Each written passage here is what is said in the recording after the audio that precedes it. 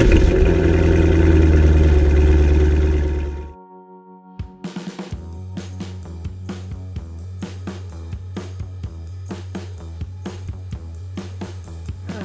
listening to the Cars of Carlisle Network, podcast episode number 127, featuring CFC crew members Sam Faringer and Lou Giannakopoulos, as they delve into the history of Porsche. Cars of Carlisle is your favorite internationally downloaded podcast about all things automotive. Darren and his CFC team are ever searching for interesting automotive happenings, real stories about real car people, and fun features to inform and entertain you. Each week, the Cars of Carlisle crew brings you show topics ranging from car shows to team adventures to auto racing weekends to behind-the-scenes human interest stories from car nuts that live across town, across the country, or even across the globe. Come join the road trip. On today's Intercast, Sam and Lou dive into the history of the famed German automaker Porsche. Listen in as they discuss influential Porsches from each decade since the company's inception in 1931. The guys cover iconic models, company milestones, and more as they take us on a fact-filled journey through this iconic brand. It's time to head to Stuttgart. So, let's get revved up. Hello and welcome back, Cubers, to your favorite informative automotive podcast. I am your trusted host, Darren. As always, it is so good to have you back with us again this week. In a few minutes, we're going to be going to my colleagues Lou and Sam, and they're going to take you on a walk through 89 years of history of the Teutonic brand from Stuttgart. Remember, this is definitely your podcast. Together, it is all about car community and car culture, and we work hard every single week to bring you guys fun entertainment, as well as a chance to meet new people, which is really what the hobby is all about to us, as well as learn some things along the way. And in the weeks ahead, we're excited to let you know there are going to be some episodes pending with interviews with more truly fascinating car people, like a gentleman who's built a street-legal resto mod vet that can turn the quarter mile in the sixes. Two best friends from San Diego that have made an incredible impact on the custom scene in Southern Cal. A family-owned car parts and salvage business that has clients from all over the globe, and much, much more. So stay with us on that. And then later this week, we are privileged and blessed enough to be heading to New Jersey for a Porsche driving experience, and then on to Richmond to drive Lamborghini Huracan. So stay tuned for updates in the future CFC episodes on that. And the CFC team and I would like to send a special shout out to the entire team of world-class professionals at Porsche Mechanicsburg.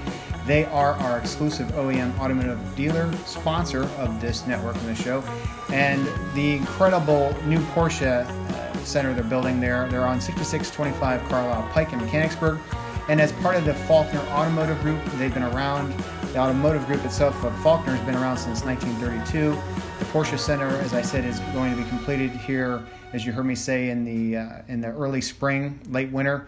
But state-of-the-art, and we'll be at some of their exclusive events, including the soft opening and the grand opening, and excited to let you know all about that. But if you are in the market for a pre-owned or a new Porsche, whether you would like to buy something that has a couple of years on it or design something from the ground up exclusively for you, bespoke and with all the features that you want, and that's one thing that Porsche does very well, is allow a buyer to pretty much customize their vehicle right from the factory floor, whether that's a Porsche Taycan, the all-electric vehicle now, the SUVs like the Macan or the Cayenne, the four-door Panamera, the 911, which we're now in the 992 series of the iconic Porsche 911, or even a Porsche 718, the Cayman. So if you, like I said, are thinking about a Porsche, definitely check out Porsche Mechanicsburg. They will most definitely take care of you, as they are an incredible group of professionals, and we sincerely thank them for all that they have given to this network.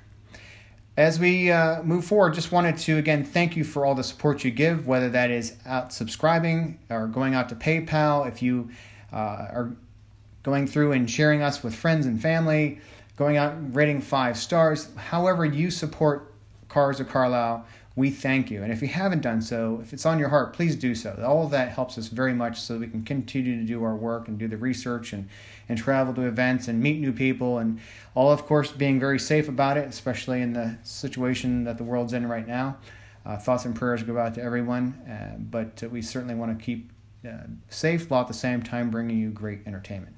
So this is about an hour-long discussion of the history of Porsche. So without any further ado, I'm going to go ahead and send this upstate to team members Sam and Lou. And before we go ahead and talk to the guys, let's clutch in rev match downshift and let the clutch back out on this week's trivia question.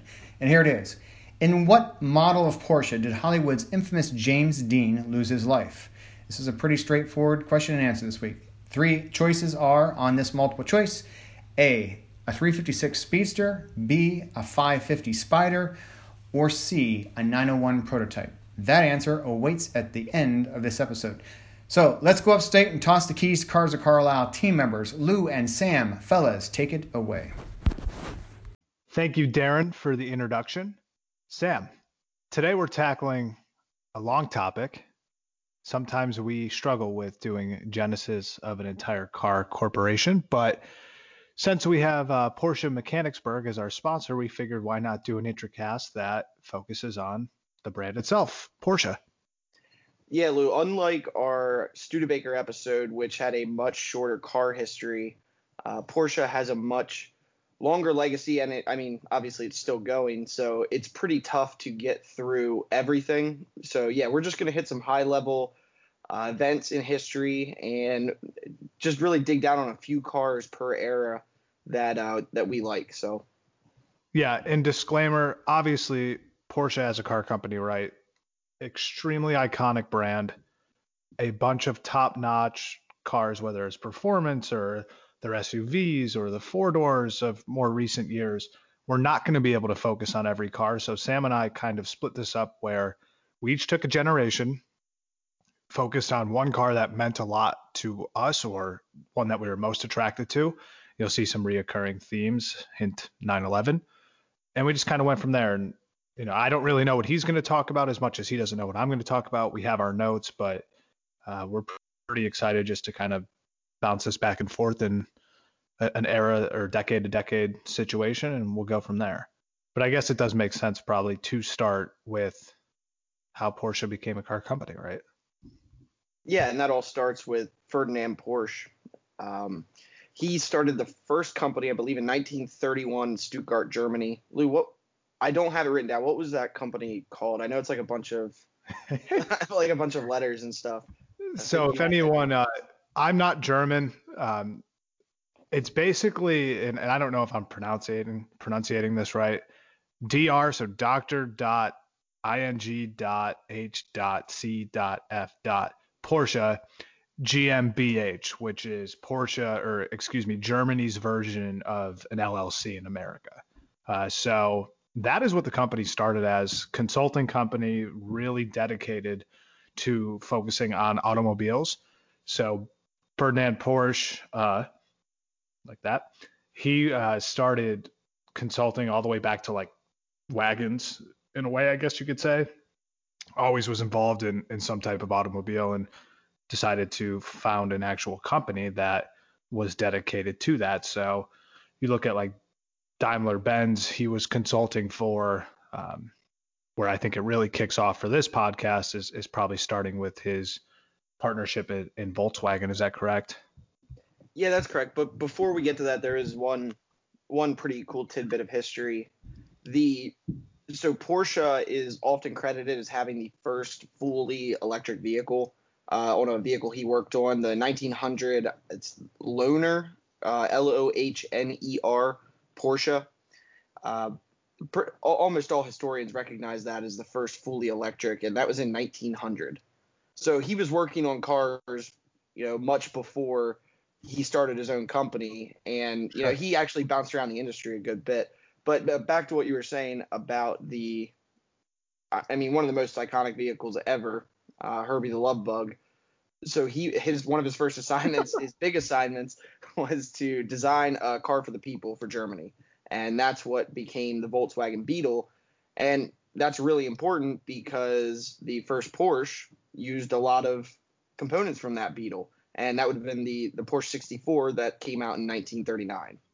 Yeah, and we probably won't talk about it too much, but throughout the genesis of both Volkswagen and Porsche, very much a partnership, all the way to, Ferdinand Porsche was the chairman, the director of the board, throughout their early genesis and into World War II. There's cars that are actual partnerships that I will hint on in later generations, but pretty important and impactful partnership between the two German brands. Today they're owned by the same. Volkswagen Group owns a portion of Porsche, I believe. I don't know that for sure because I have no idea how these auto companies own different pieces of each other. But if you look at Lamborghini, Audi, Ducati motorcycle, Bentley, they're all owned by Volkswagen Group. So the list kind of goes on, but I believe Porsche is also in that umbrella, although a 50% stake is Porsche Auto Group, which really is the controlling stake, but I would say Volkswagen is a financial backer for sure. Let's go back to pre-war. Ferdinand Porsche's involvement in basically the company was started in 1948 officially as their own separate automaker. So this is all of his post relationships with Volkswagen because admittedly, kind of a war criminal, Sam.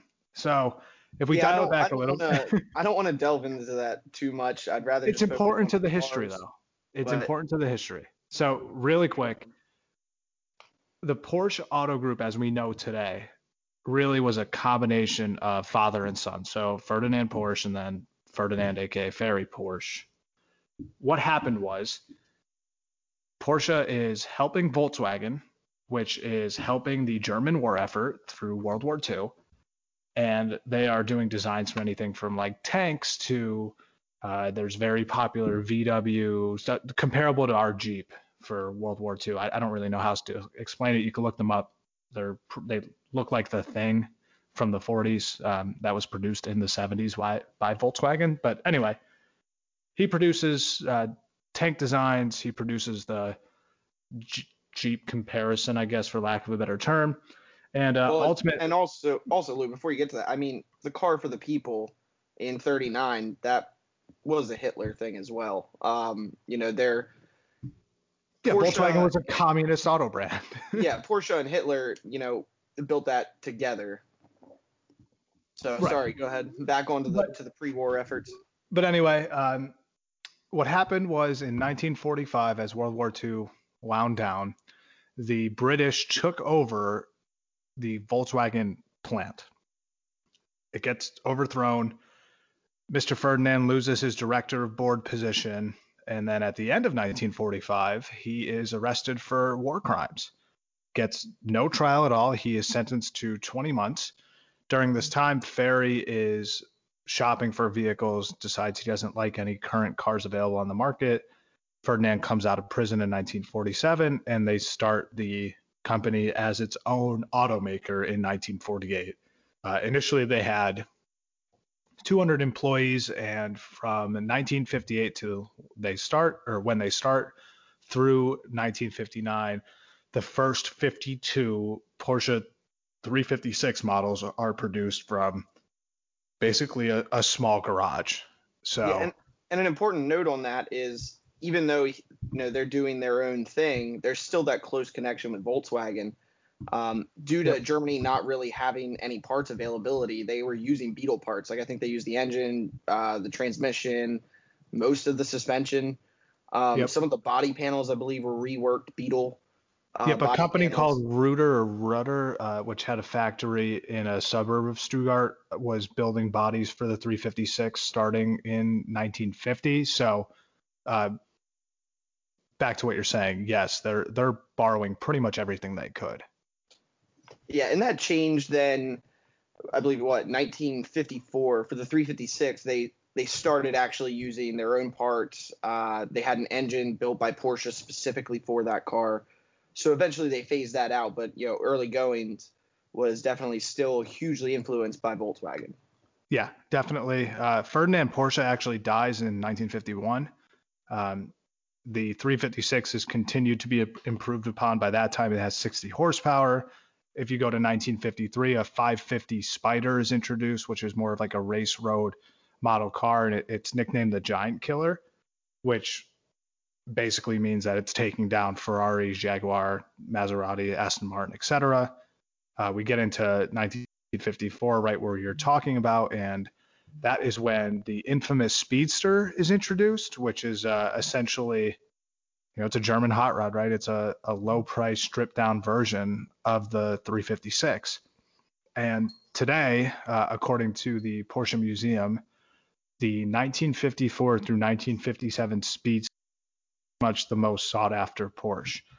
I know we're only focusing on the company in generations of the car, but I think it's really important because I went down this rabbit hole to talk about the 1955 Spider that James Dean was killed in as a car of its own. So before I do that, do you have anything you want to add from up until this point, 48 through 55? Yeah, just kind of a fun fact for people that wonder what the logo is for Porsche. That actually comes from the coat of arms from the Free People's State of Württemberg in Weimar, Germany, and Stuttgart at the time was its capital. So that's where that comes from. It's not a traditional coat of arms because they're not supposed to have, the words Porsche or Stuttgart in it. But if you ever wondered where that came from, that's what it is. So, Louis, go ahead and take us into the haunted James Dean Porsche. Okay, so by far my favorite part of this research project was going down this rabbit hole. I always knew the story of James Dean's Porsche, right? It's probably one of the most iconic pictures. You see it crashed alongside of a road, just folded in on the driver's side. What I didn't know is, one, how that car got into Dean's hands, and two, the aftermath, what has happened since. So I'm going to sum this up as best as I could. I am taking this directly from an article posted on drivetribe.com, and I did cross-reference through a couple other articles, but essentially Dean, who, he's the 50s Steve McQueen, and I mean, Steve McQueen was around then too, but very similar legacies, right? Just really cool Hollywood actors, both race car enthusiasts. James Dean, at the age of 24, decides that he's already a fan of Porsche. He has a 356. He wants the new 550 Spider. He orders it through George Barris, or acquires it through George Barris, who we all know, and he has Barris customize it. So essentially just added 2 red stripes along the trunk and had the numbers 130 painted all over it, including this little moniker, Little Bastard. So as a week, literally, like, he gets the car and he comes across another actor, and I'm going to pronounce his name incorrectly, Mr. Guinness. Yeah, it's Alec Guinness. Alec Guinness sees him alongside the street, says, "Hey, check out my new car." He took order of it September 23rd, I believe it was. And Guinness is like, "Hey, I don't like the vibe that this car is giving me. You're going to die in this car within a week." Yeah, and his exact quote, this is from his unpublished diaries and letters that he kept. "The sports car looked sinister to me, exhausted, hungry, feeling a little ill-tempered in spite of Dean's kindness. I heard myself saying in a voice I could hardly recognize as my own, 'Please never get in it. If you get in that car, you'll be found dead in it by this time next week.'" And to which Dean, I guess, apparently laughed. Yep, beautiful rendition there as Mr. Guinness. So on September 30th, 1 week later, Mr. Dean, and I'm going to butcher this German name, Rolf Wutherich, who's a trained Porsche mechanic visiting the States with James Dean, are prepping the car for a race to Salinas, California. So they decide to drive it. And it's a lengthy drive. They're in about 2 hours, and then Dean gets a speeding ticket for doing 10 miles over. That wasn't really a big deal. They stop to get some food and drinks, and they're back on their road trip about 5:15. Half an hour later, a 1950 Ford two-door coupe driven by Donald Turnipspeed, which is a real name, crosses the intersection in the median. As Dean swerves out of the way, he ends up hitting the Ford head on, and then that sends it into a pole, which sends it into a tailspin right around 85 miles an hour. The mechanic's thrown from the car. Dean pretty much dead on impact. He officially passed away 30 minutes after the crash in a hospital. And the driver of the Ford and the mechanic both walk away pretty much unscathed, minor injuries. So Wutherick heads back to Germany. There's never a trial. What happens after is just amazing. Barris buys the car back for $2,500, starts parting it out. So he sends an engine, a transmission, and some other parts to two local racers, Troy McHenry and William Eskrid. So McHenry gets the engine, I believe, and then Eskrid gets the rest of the drivetrain, and they install it in their own Porsche race cars. These cars are racing the same race now.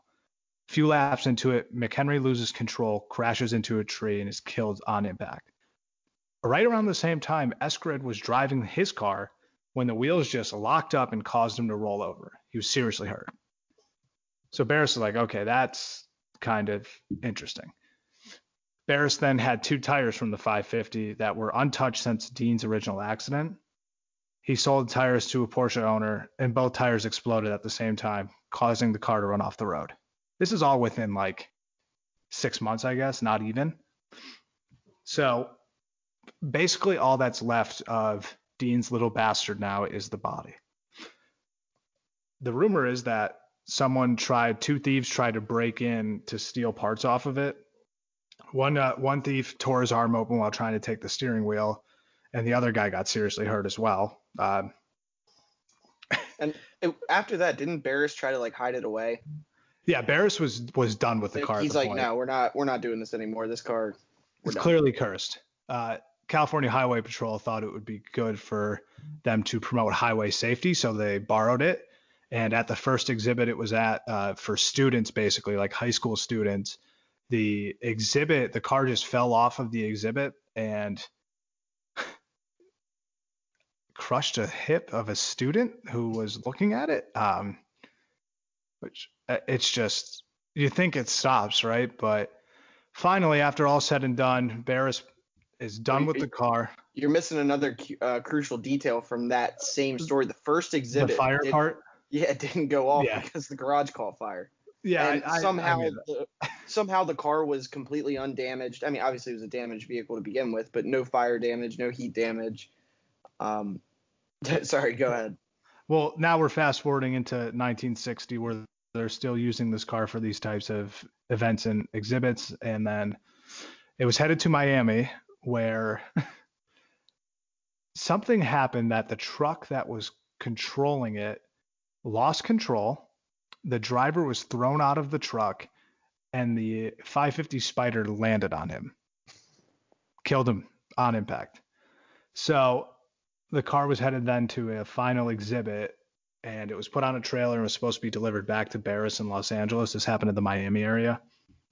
Disappeared. Car's gone, truck's gone, has never been seen since. Anyway, want to talk to happier times? Sure. Yeah, that's a crazy story. I didn't know most of that. I knew bits and pieces of it because I looked at it, and then when you said you were going to research it, I kind of gave up on that. But it's insane. I don't know what the death toll on that was, but 5 people, and then a few more seriously injured? Yeah, just absolutely nuts. Let's get into happier times, like, when Porsche hits its real groove in the 60s, no pun intended on groovy, and ultimately becomes the car company we know as today. All right, Lou, you want to start us off with the 60s then?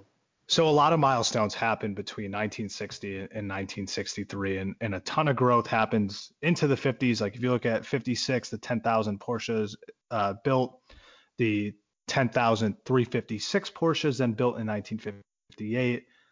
They're growing. They are starting to get into the European market in terms of like a more prominent independent distribution network. 1962. Then the big boy comes in 1963. What I mean by that is the first official successor to the 356 is shown at the Stuttgart Auto Show, or it might have been the French Auto Show. I don't have the note in front of me, but it is the Porsche at the time, the 901, which is a 2-liter, 130 horsepower, 6-cylinder engine. It takes over. All the body is now being done by Reuter still. However, Porsche now owns the company. And in tandem, this all happens in 1963, where they also get a real distribution network into the US. So worldwide production now it's like above 11,000 for the 356 and into the 911. 1964, the 901, which I previously mentioned, Porsche was being sued in France because 901, having a 0 in your second digit of a 3-digit automobile, was a loss or a trademark owned by, forgetting off the top of my head, Alfa Romeo? I don't know. It was a French company. Or Peugeot. It was either Peugeot or That's whatever. Thank you. Yeah, it doesn't matter. They changed it to the 911, which is the moniker we all know today. So 911 production begins in 1964. U.S. base price right around $5,500. Immediate success.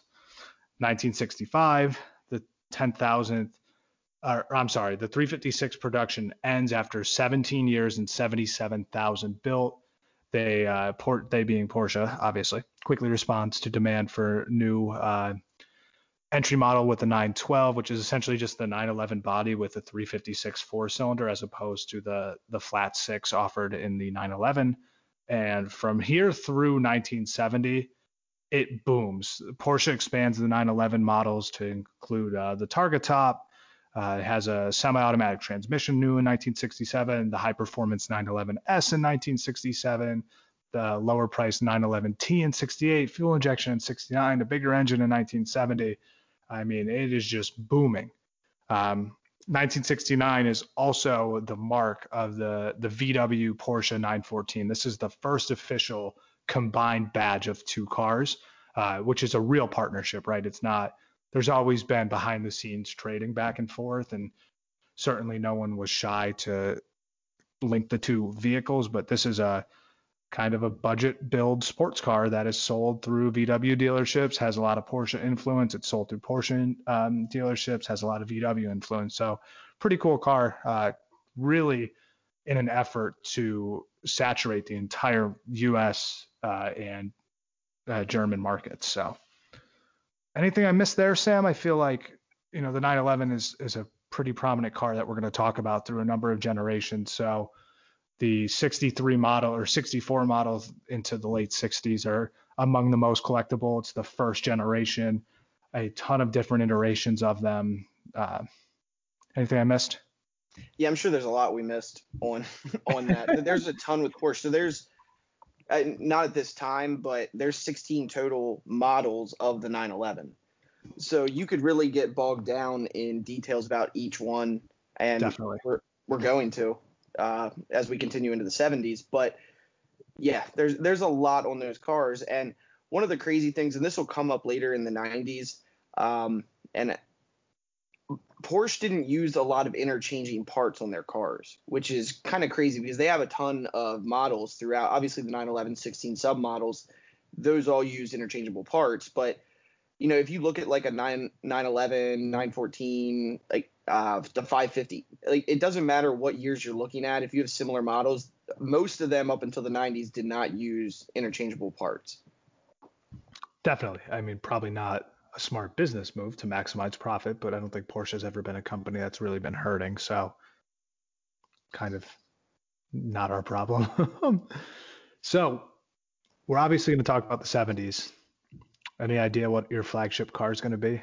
Of course, it's going to be the 911 Turbo, which I do want to back up and say that, even since the very beginning, Porsche has done something that is unconventional compared to other automakers, and that's with the rear-mounted engine.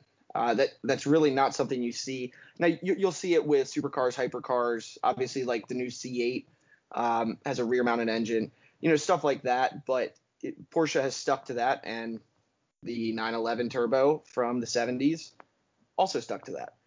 So before we get into that, in 1972, the company became a publicly limited company as opposed to, I think it was like an LLC or the German equivalent of an LLC prior to that, and established an executive board And part of the reason was Ferry, Porsche, he had kind of looked at Honda, and Honda had this directive that said no family members in the executive board or no family members in the company. So he kind of took that and stuck to it. They also made a supervisory board of pretty much, predominantly family members that didn't function in the same executive capacity as the executive board did. This led to a couple of the prominent Porsche family members leaving. Ferdinand Alexander Porsche, he left. He went on to make a company called Porsche Design that made watches, sunglasses, furniture, stuff like that. Full supercar market saturation. Yeah. And then that's also the same time that they had their first CEO, a guy by the name of Dr. Ernest Furman. And what's crazy is Furman wanted to replace the 911 with a front-mounted V8 928 Grand Sports wagon.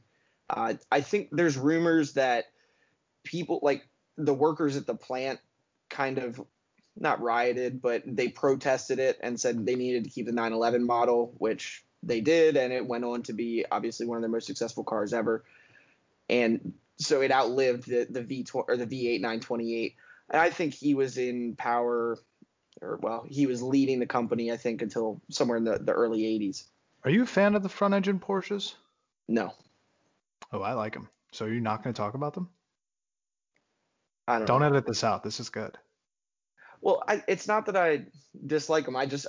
Part of the appeal of Porsche is the weight distribution, the rear engine, the fact that they've always kind of been the smaller car to take on bigger cars, up until like all the electronic advances where they, the electronic braking systems and all that stuff, very mechanically based cars. I don't know. I just like the rear / mid engine for the Porsches more than anything.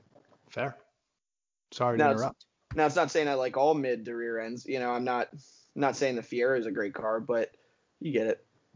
So leave it to two muscle car American kids to drop a Fiero on a Porsche podcast. So, all right, back to the 911 Turbo, which it ran from this generation ran from 75 to 89, but I'm only going to focus pretty much up until 80. There's only 2 iterations in the 70s, so we'll kind of talk about them. But it was first unveiled as a concept car at the Frankfurt Motor Show in 1973. And then I think there was 2,000 pre-orders for it, and they pretty much went into production with it and launched in Europe a year before America. So it launched in the European markets in 75 and the American markets in 76. Internally, the car was known as the 930. And I don't know the reason for that, but it's essentially in their sequential number system, it was like the top model that you could possibly get for the 911. And at the time of its launch in 75, when it launched in Europe, it was the fastest production car in the world at the time of launch, which, I mean, Porsche has always kind of been built on that pushing the limits kind of mentality. One thing that people are going to remember about these cars is like that huge wing on the back. And the first generation, which is the 75 to 77, isn't the wing you're thinking of. I think they call it like the whale tail. That comes later in 78. But the 75 to 77 was a 3-liter, 260 horsepower turbocharged car, but it had no intercooler. Also had no ABS, no power steering, no traction control, pretty much nothing to help you, which is bad when you have a car that doesn't hit its power band until 4,000 RPM. So the car originally was nicknamed the Widowmaker because you'd be cruising along and until you hit 4,000, it just kind of struggled a little bit. And they actually had to use a 4-speed transmission to keep up with the torque for it because as soon as it hit that power band, that rear end would just rip people off the road. So that didn't really change in 78. They kind of kept that. What they did change, however, was they modded the spoiler on the back to the iconic whale tail with the finned up lips. And both of these models, they had the big fender flares. I think it was like 2 inches wider than the normal 911. Front splitter, bucket seats in the interior. it was more of a race-ready car with some limited creature features, but it ran 0 to 60 in 5.5 seconds on 11-ish pounds of boost, which is pretty darn good for a car of that time. The 78s to 89s, they jumped up to 300 horsepower with the introduction of that intercooler around the redesigned tail. They also, I think they changed to, they had a twin tailpipe, but something odd with it. The exhaust gases only went out one side of it if the boost controller was open. So awesome car in general.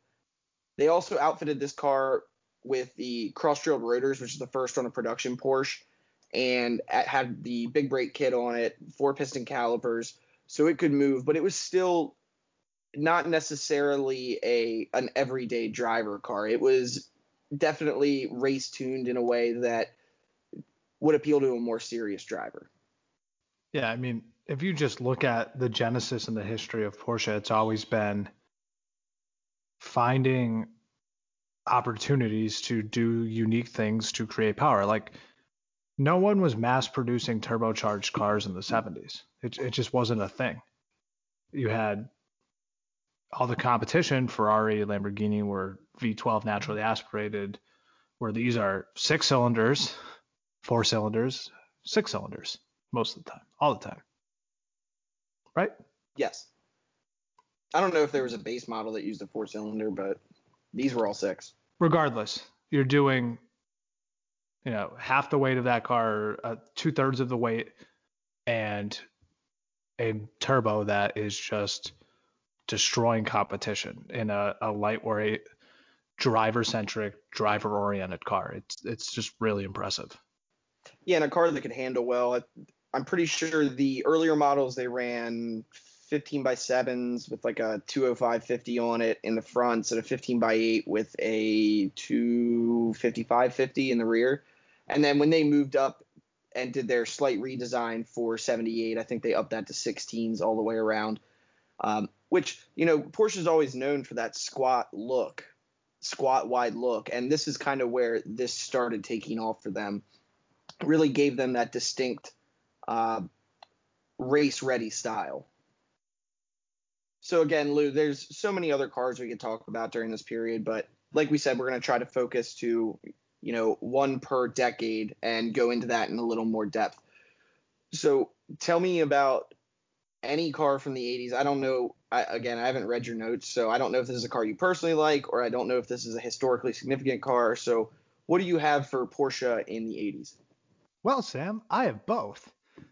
This, for a housekeeping standpoint, from a business sense, Porsche really starts expanding the 924 model line. So the 924 Turbo comes out in 1981. It's up to this point, it's Porsche's most popular model, and it's also a pretty successful race car. 1982 comes, Porsche launches Porsche Cars North America, which is headquartered in Reno, Nevada.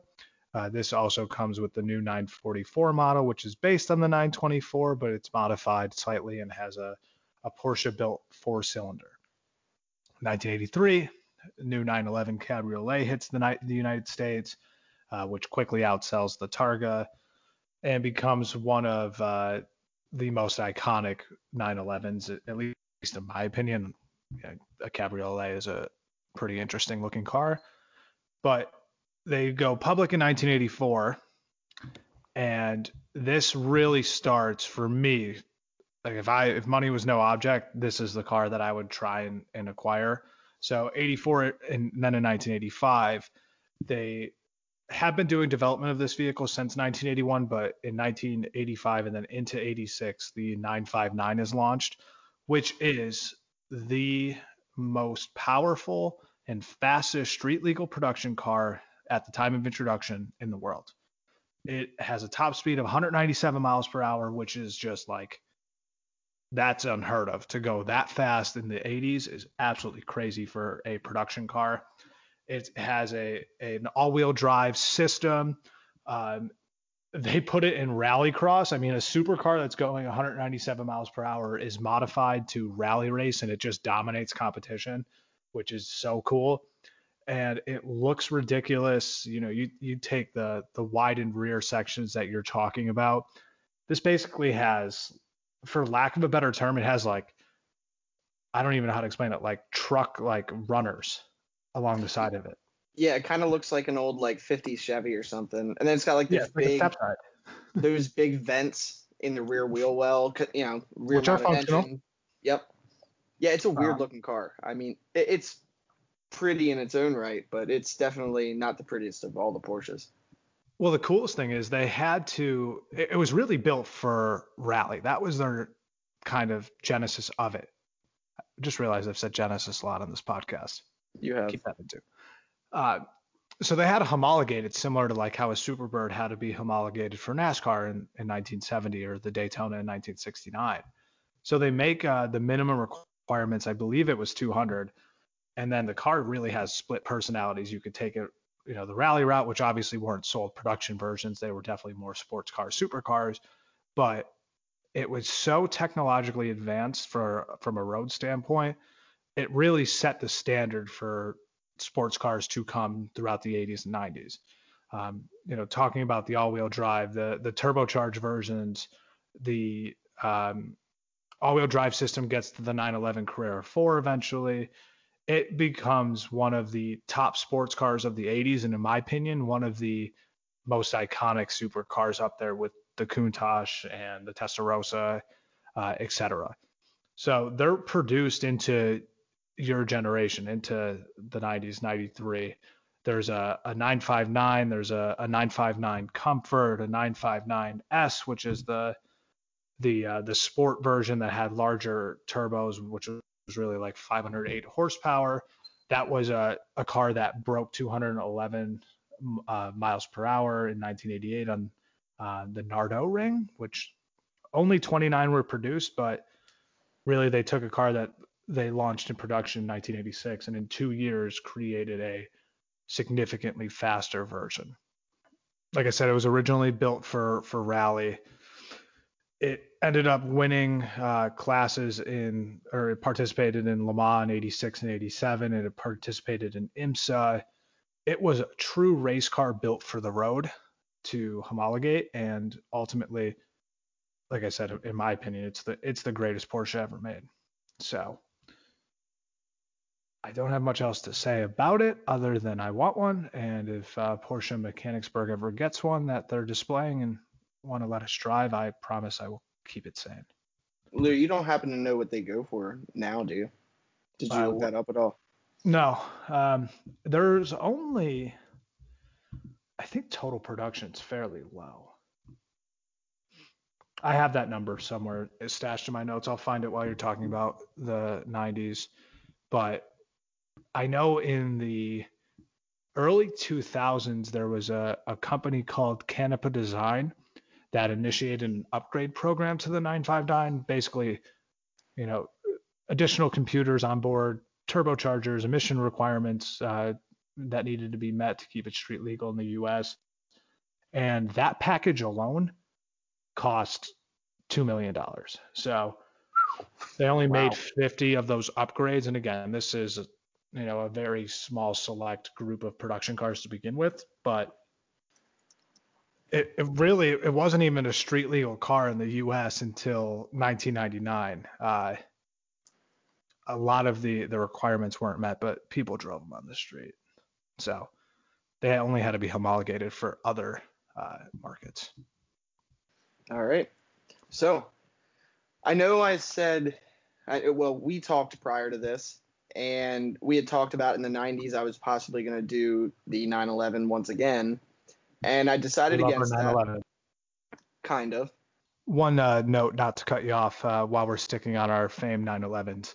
In 1987, the 250,000th 911 was built. I think that's pretty cool. That is pretty cool. Continue. So before I get into the 911 or the actual car that I picked here, there is one car I wanted to at least bring up, and at least for our generation, it's kind of become a joke car, synonymous with a midlife crisis, but it's been a very, very, very important car for Porsche, and that is naturally the Porsche Boxster. So like I said, I mean, it's known to us. If you see an older gentleman driving one, it's kind of a joke that it's a midlife crisis car. But what was so important about it, and this harkens back to what I was talking about earlier, these were the first cars where Porsche decided to take a page out of Toyota's book. They had been talking with them and started using interchangeable parts on their cars. And the Boxster, I'm pretty sure, was the best-selling Porsche until 2003 when the Cayenne came out. And it's universally regarded as a great car. And it's not overly attractive. It's a two-seater rear engine. Is that a 2+2? For lack of a better term, it's a two-seater that has somewhat of enough room for two people in the back. Yeah. So as an example, my stepdad has one, and it's a great car to drive. Love driving it. It's just not going to win you any looks competitions, and it's not going to be the fastest car out there. But it was huge in Porsche's development. They were struggling in the early 90s, kind of to conform with the current markets, as actually every automaker was, as we saw that with GM, all sorts of new restrictions. The demographics wanted different things out of cars. Long gone were the days of the big engines, which Porsche never really had to deal with. But you had the fuel crisis. People weren't buying cars the way they used to. So the Boxster really came in and provided them a strong foundation in which they could build on their entry-level cars. So now to an actual really cool car from the 90s, and that is the Porsche GT1. And I originally was going to talk about the 911 from this era, because the 911 from this era is often regarded as the most sought-after 911s. They're awesome, but the GT1 is an extremely, extremely cool car. And Porsche, again, pushing the limits like they always did. They debuted the car in 96 for the GT Race Series. And by rule, you were supposed to build a GT car off of a production car. Porsche went the complete opposite way and built a full-fledged racing car and then built production cars as detuned versions of it to get around the rules. It's technically a 911. It does have some 911 parts. Essentially what they did was they took the front end of a 911 993 and mated that with the rear end of a 962 and then held the whole thing together by a tubular frame. What was really neat about that frame is it allowed for movement of the engine positioning. So depending on what they were doing, they could have a mid or a rear engine mount position, which is pretty cool. And it had a full carbon fiber body and was built to take on the McLaren F1s, which were absolutely just completely dominating the Le Mans circuit in the early 90s. So they first raced this in 96, and they raced it at their debut was at the BPR Global GT Series, and they won hands down. I mean, just blew that race away. But it was an invite-only situation, and they were ineligible for points, so they didn't actually win anything. But that gave them the confidence to continue to build and make some changes and tweak for the 97 year to battle the F1s and the Mercedes-Benz CLK GTRs in the GT1 class. Other than some minor cosmetic things, aerodynamics, and, like updates to the suspension to be competitive, they really didn't do a ton. And, again, they had the full carbon fiber body, but the big thing that they did was added a carbon fiber chassis, which I think it was a third of the weight of the original chassis, and gave them a significant advantage. So much so that by the 98 Le Mans, they finished a 1-2 and gave Porsche the 16th overall Le Mans win, which is the most for a manufacturer in history. So that's 98, but again, I said earlier, they were supposed to have a production car of this. They started in 96. It wasn't until 97 that they actually offered a production car to comply with the regulations. And that was the GT1 Strasse version, which is German for street version, which was pretty much a race car that you were allowed to drive on the street. They barely tuned down the engine, and it still put out 536 horsepower. It could hit 194 miles per hour and do 0 to 60 in 3.6 seconds. they gave some more creature comforts in the interior cab and raised the car a little bit, softer suspension, stuff like that. But it was essentially still just a race car. And again, they had to build 25 of these, which they never did. Only 41 total were built. 18 of them were for racing and 23 street cars. However, from 98 on, McLaren, I believe it was either McLaren or Mercedes, began to dominate again, and pretty much every auto manufacturer pulled out a GT1, and GT1 got canceled. And that's what led to the next iteration, the Porsche GT2s and stuff like that. But when they were built in the late 90s, to get you into a street car version of the GT1, it would cost you about $912,000. I have no idea what one would go for now. I did see there was estimates from an article on Hemmings where there was one that was in like the $8 million range, something like that. But I didn't research it too far. But chances are we'll never even see one of these outside of maybe the Porsche Museum. Yeah, definitely an iconic car, which is really interesting because I don't think you know what car I'm going to be focused on for the 2000s, and it's a direct correlation of the GT1 design.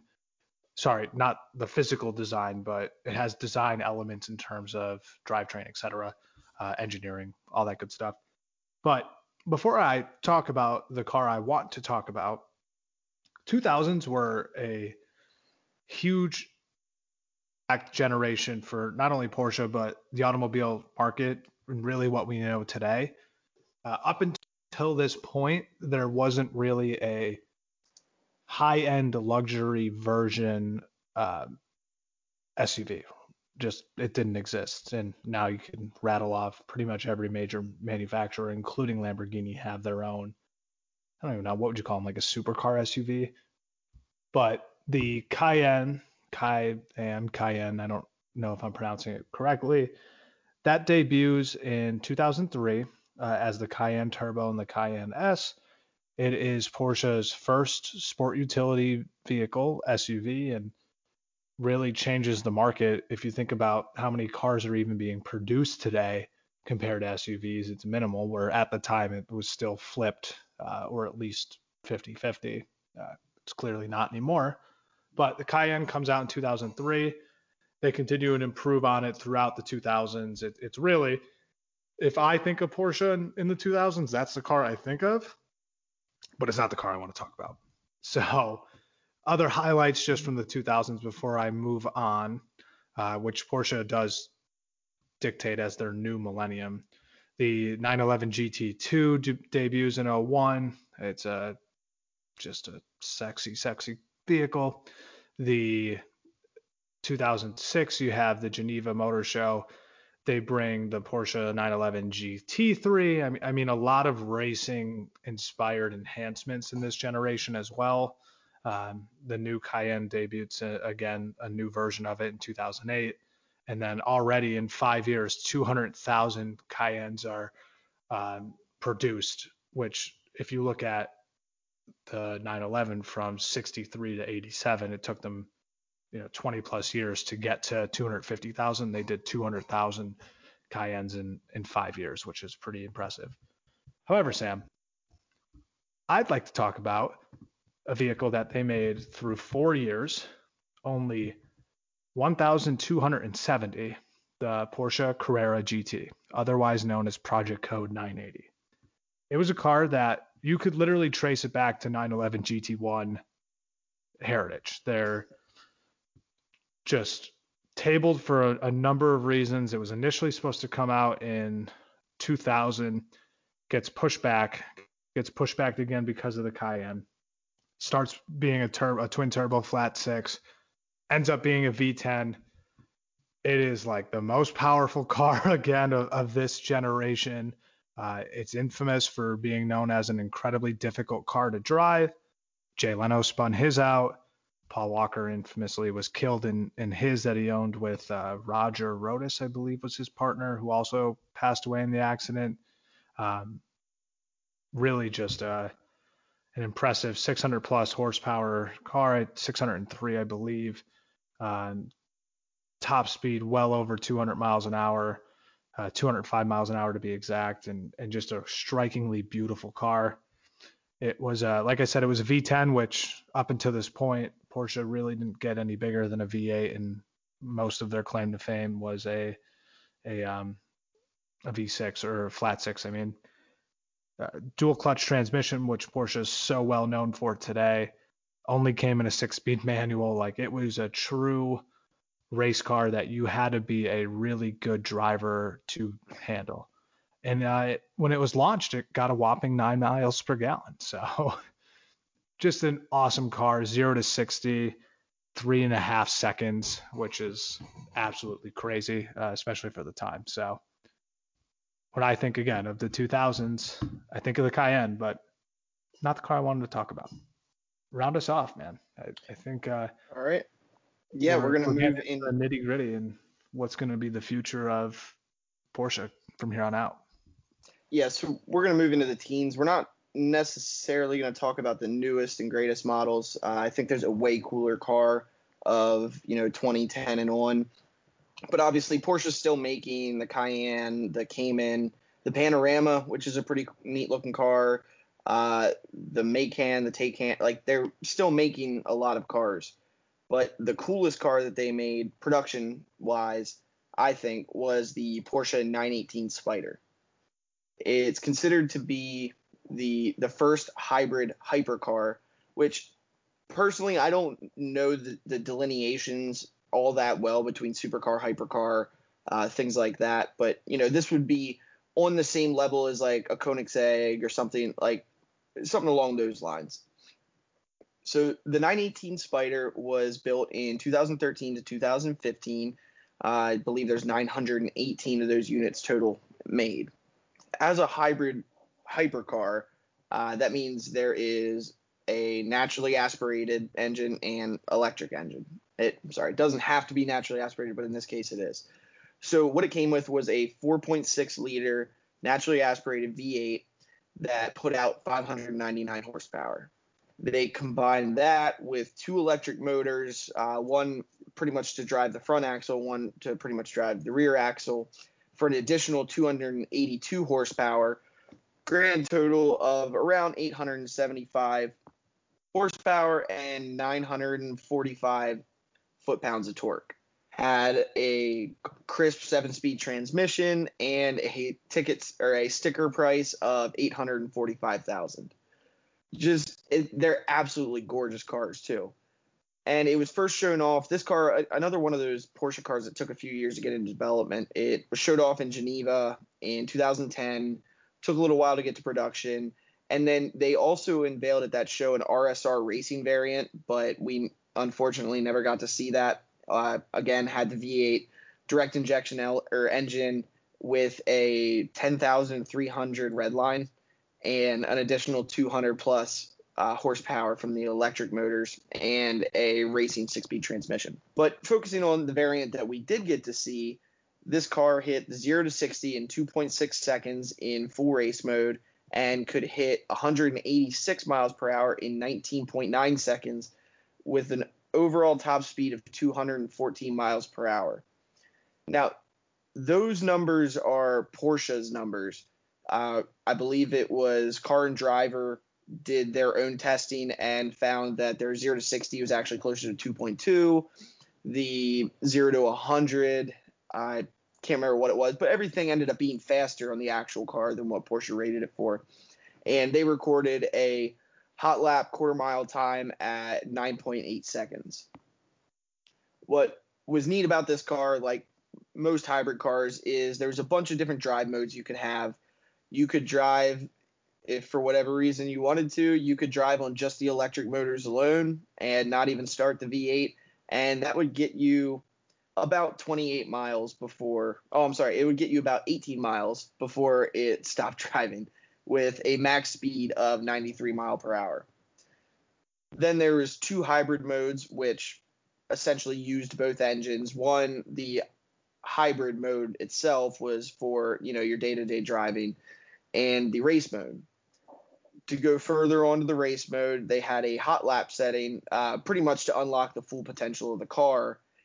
And with that setup, you could essentially run a full tank of gas and an electric charge for 420 miles in the race mode. Obviously, that's going to depend on your driving. So if you were driving that car, Lou, I would say you're probably closer to 200 miles per fill up. But thank you.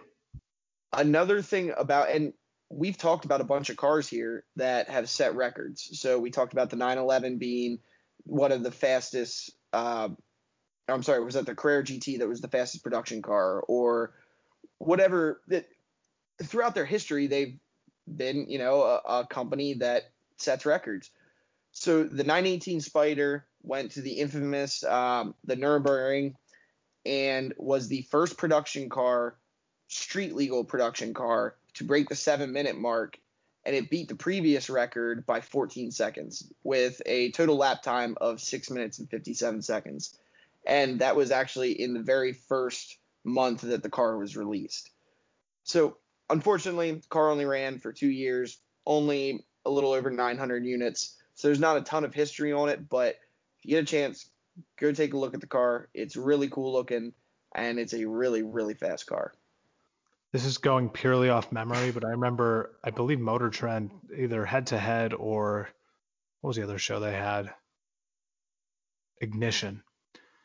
Sampled one and got access. And I think that I remember them saying that its braking in race mode would rejuvenate the electric engine. It would turn the friction into like not a solar charger, but it would take the brake friction and convert it into stored energy to repower the hybrid engine. And so this was one of those cars that had the electronically boosted braking system rather than like a vacuum boost, which, we'd be familiar with. So yeah, it would essentially recharge its batteries, work almost as an alternator. You can think of it that way, with the braking system, and essentially in coasting. Whenever you weren't using the electric engines, it would be recharging those engines. The V8 could recharge the electric engines. I think it was 2 liters of fuel. You could charge it from your house, just like a 110 socket. I think that took like 7 or 8 hours. And then they had like a speed charger, which would charge it in like a half hour. So it's pretty neat technology, and just, again, absolutely beautiful car. Did we just become an EV podcast, or are we going to do the next Intercast as a Tesla focused? God, I hope not. Yeah, no, I'm not into that. But in closing, I guess I should have mentioned that the Panamera came out in 2009 as well, but you did a great job covering it. So in closing, Porsche, in my opinion, has always had I don't know if underdog is a fair way to put it, but it's not about how big of a gun you bring to a fight. It's about how you use it. And they've always done, whether it's, weight balance or, weight transfers, low center of gravity, well-balanced cars. You always hear that Porsche is a driver's car, meaning that it's always going to be well-balanced, focused for the enthusiast that's going to be able to push it to its limits, where it's not going to let you down, but you're going to be able to maximize the car. And you don't necessarily need 5, 6, 7, 800 horsepower to take down the cars that have 5, 6, 7, 800 horsepower. Yeah, and that's pretty much been their MO from the beginning. Again, we talked about it, or you talked about it early on, the Giant Slayer, the underdog mentality, you don't have to be the biggest guy in the room. And that's what's great about Porsches. And like we said many times through here, we didn't get to all the Porsche models, especially the classic ones from the 60s, 70s. We didn't talk about the ones that you see riding around town still, the 944s, which I like. We briefly brushed on the 912s. There's a ton of great Porsches out there, and their racing lineage could take up 10 of these podcasts. The amount of Le Mans victories that they have, I believe it was 16 in total. We could talk about each iteration of their cars. So if this podcast, if this is something you like, definitely get out there and look at more about Porsche, because there's a ton more information out there. And in closing, it is Porsche. I say it both ways. It's hard to kind of, especially when you're talking about like Ferdinand Porsche, it's hard to say both, but It's Porsche. All right, Louis, thanks for that pronunciation lesson. And on that, we will see you next time on the Sam and Lou Intercast. We are back to Studio A. Great job, Sam and Lou. As always, enjoy the Intercast Special Edition episodes you guys put together. I know there's a lot of work into the research alone, and I thank you guys for the hours of hard work. Now it's time for the trivia question answer. In what model of Porsche did Hollywood's infamous James Dean lose his life? Was it A, a 356 Speedster, B, a 550 Spider, C, a 901 prototype? And the answer is B, a 550 Spider. James Dean unfortunately passed on September 30th, 1955. He was on his way back. He had been to several auto racing events, was traveling to another sports car racing competition, and he lost his life that day in Cholome, California, and it was actually at a junction intersection between what was the old Route 466, which is now the California State Route 46, and California State Route 41. He died that day at the age of 24 in a 550 Spider. My friends, we have reached the end of this week's road trip. Thank you for being part of this journey. As always, thank you for supporting this network through your positive reviews on iTunes, 5-star ratings, subscribing, sharing with others. We thank you very much for that. And we are truly excited to have you come back and join us again on next week's audio road trip. Just remember that this is your podcast and we want to hear your voice. Email us at carsofcarlisle@outlook.com. We take all of your input and suggestions and try to do our very best to integrate and apply that to make this a better podcast each and every week. Because together it is all about car community, car culture. I'll leave you with drive well, be well, take care.